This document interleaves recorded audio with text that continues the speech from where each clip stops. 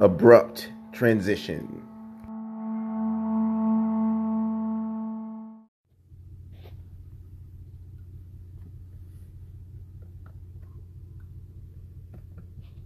So manifestation is the manifestation of a greater intuitive will.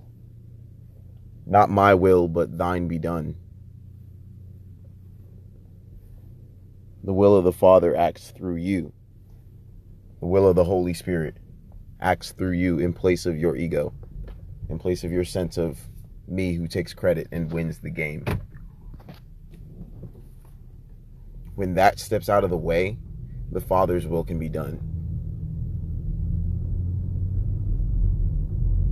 The will of goodness, the will of love, the will of consciousness, the will of awareness, the will of freedom, the will of joy.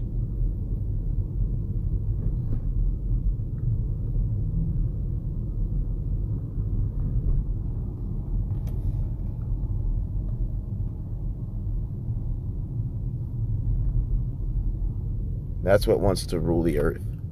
That's what's meant by Christ is coming back. That's what's meant by Christ rose from the dead. You killed the body, but you could not kill the will of the Lord.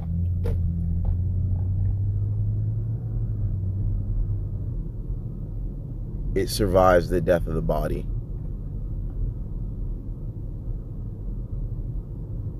And it's amazing how as soon as Christ appeared, everybody's morality sort of updated to Christian perspective in all the world, really, as soon as it happened. And then obviously there have been backlashes and corruptions and all that have occurred in the church. But really that's what built this country. That ethic, that belief, that sacrifice in the name of a greater good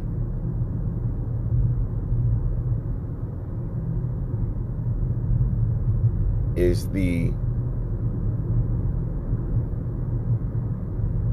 self-sacrifice in the name of a greater good brings the highest joy to all life forms.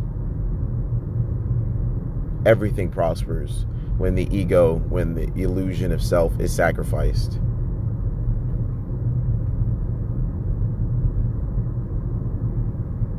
Everything prospers. Everything is halted by that illusion, or it seems to be halted by that illusion that there's an ego, that there's a me. Me needs more this, me needs more that, me needs more money, me need more weed, me need more X, Y, Z, etc. Me, the sense of me, always needs more. It's never satisfied with this. It can't see that this is already it. Me thinks this is not good enough.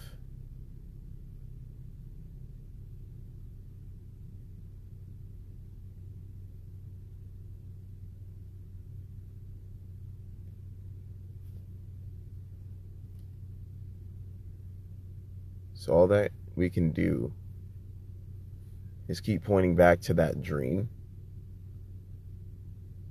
and laughing at it.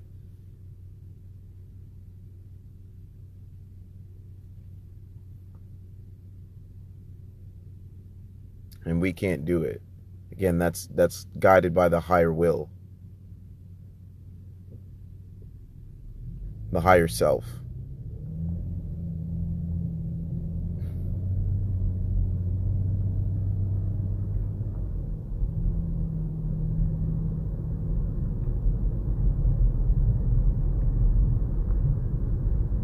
So in cases where people have schizophrenic breaks or schizoaffective breaks, what's happening, what that's how it's described in today's, Newtonianized, pharmaceuticalized, biomechanical perspective on the human body, culture that we have today, that is founded on chemistry and science, which is helpful in many ways, but also it's extremely limiting to our capacity to understand ourselves in many other ways. Anyhow,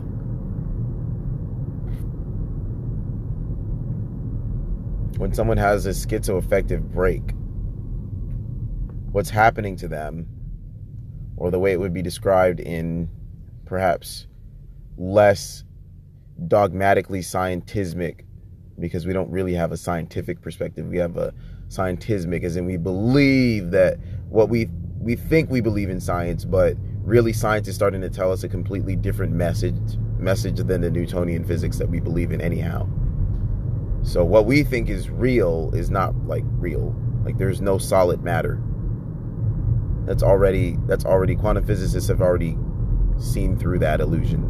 There's no solid stuff. The atom is like 99.99999% empty space, because there's nothing there. There's no solid stuff. You're not made of anything. You're empty space. You're already empty. This is already empty. It's a dream. So when someone has a schizoaffective break, what's happening is they're sort of realizing they're in a dream, or what their conception of reality gets broadened to a point that it gets open too far. So we all have a certain degree of openness to experience, openness to perspective, openness to possibility. This human being is high in openness, high in trait openness, and that can be experienced and expressed through music, or that can be experienced, expressed through many things. Just openness to experience, and that paired with a extremely low trait neuroticism means that this one gets up to some wild shit sometimes. Anyhow,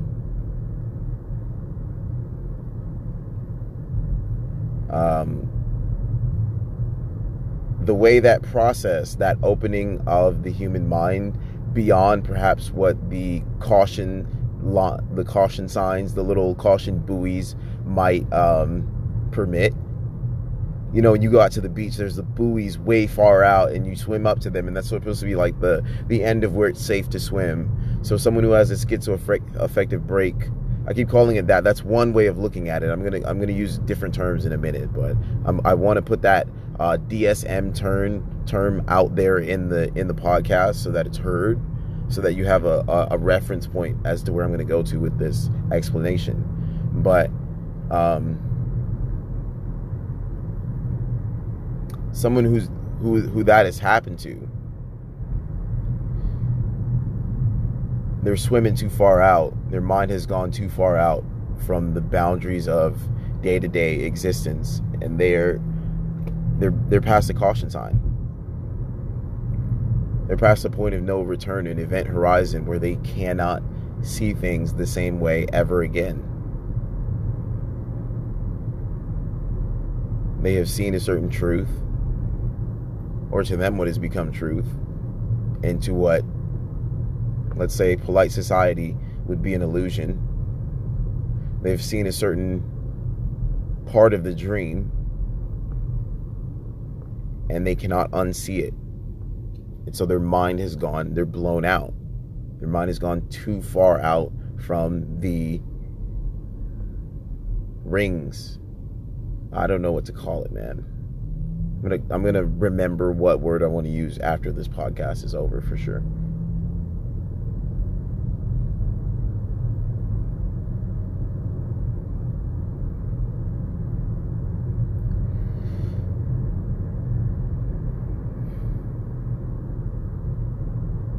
A good example of someone who had this sort of psychotic break would be like Carl Jung. I'll never be able to pronounce his name properly. Carl Gustav Jung. I think that's decent.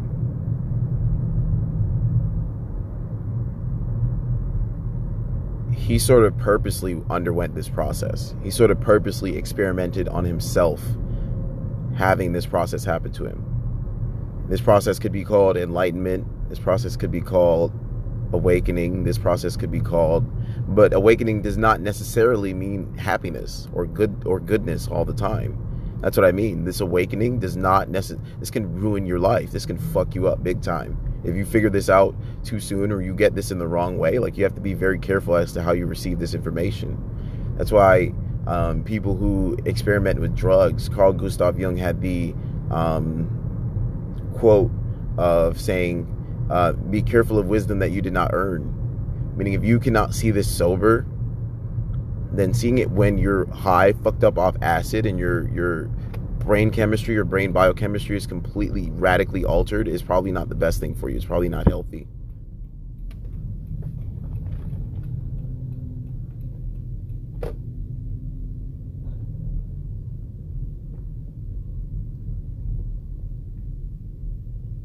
But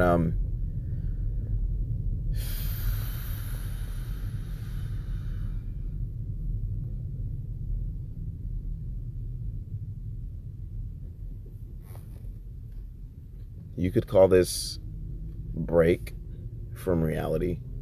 Call this break from everyday reality, normal, Newtonian human perspective. Because that's really what it means to have gone mad, is just you break from the Newtonian perspective. And you just see things, instead of a linear path, you see life as sort of a multidimensional process, which is happening all at once, all at the same time. Even though it feels like the human is going in linear time, there's a perspective of wholeness that begins to creep in and break up that notion of like day-to-day time. Time is an illusion.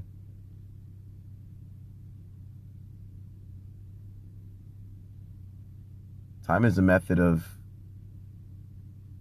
bookkeeping.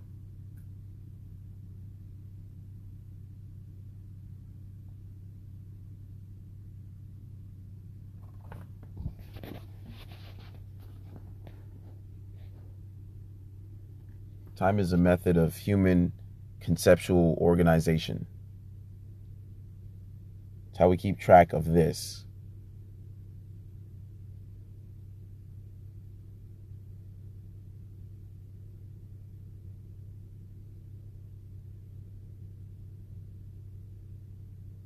But all this is already eternity.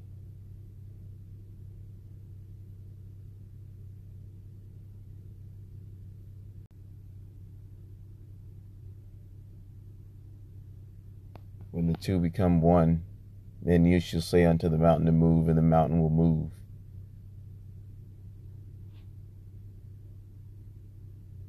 And the illusion of self breaks apart. Then you will speak the word. You will declare what will be, and it will be. You shall say unto the mountain to move, and the mountain will move. That's manifestation. It's not the manifestation of your ego, which wants like Lamborghinis and like 15 different girls and like all the money in the world and power and control. Not that. That's the dream. Manifestation of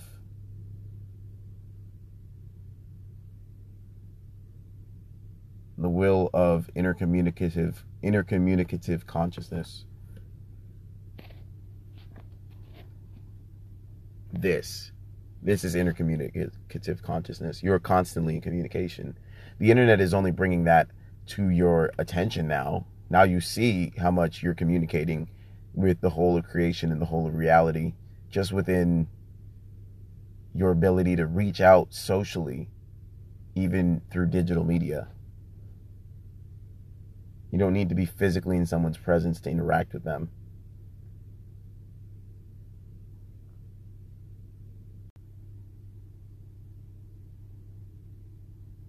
So that ability to move energy across the world, energy in the form of thoughts and ideas, ability to move, which are really the most powerful energy there is.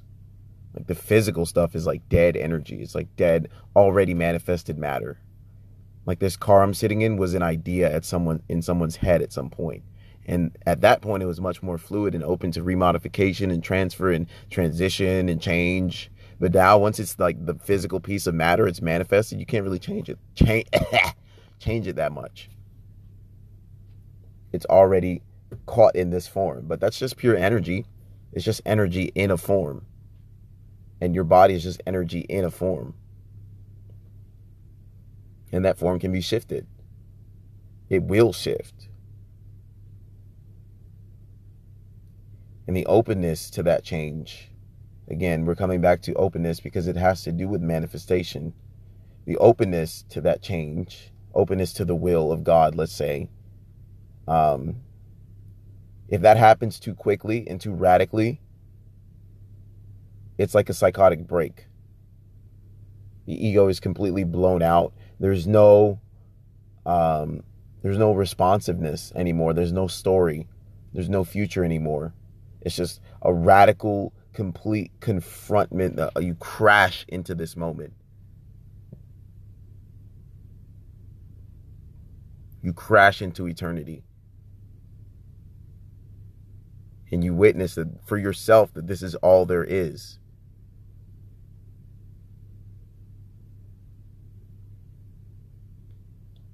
And that it's one. And that there is no birth in it and no death. Although bodies seem to be doing that, those are just transferences of energy. They're just transitions of forms. But the belief the body has about itself, that it is a separate self, separate from the transitional energy that is moving through all things, is ego. It's a dream. It's a lie. And it's what causes the feeling of suffering, the feeling of limitation, the feeling of lack. Seeing through that illusion too quickly is a psychotic break. In modern psychological terms. But it's also moksha, samadhi, nirvana, Tao. It's also awakening from a dream, the dream of time, the dream of a future, the dream of death.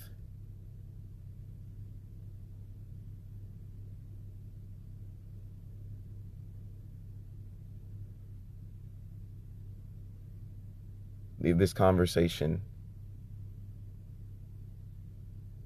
a bit more broken than you were before.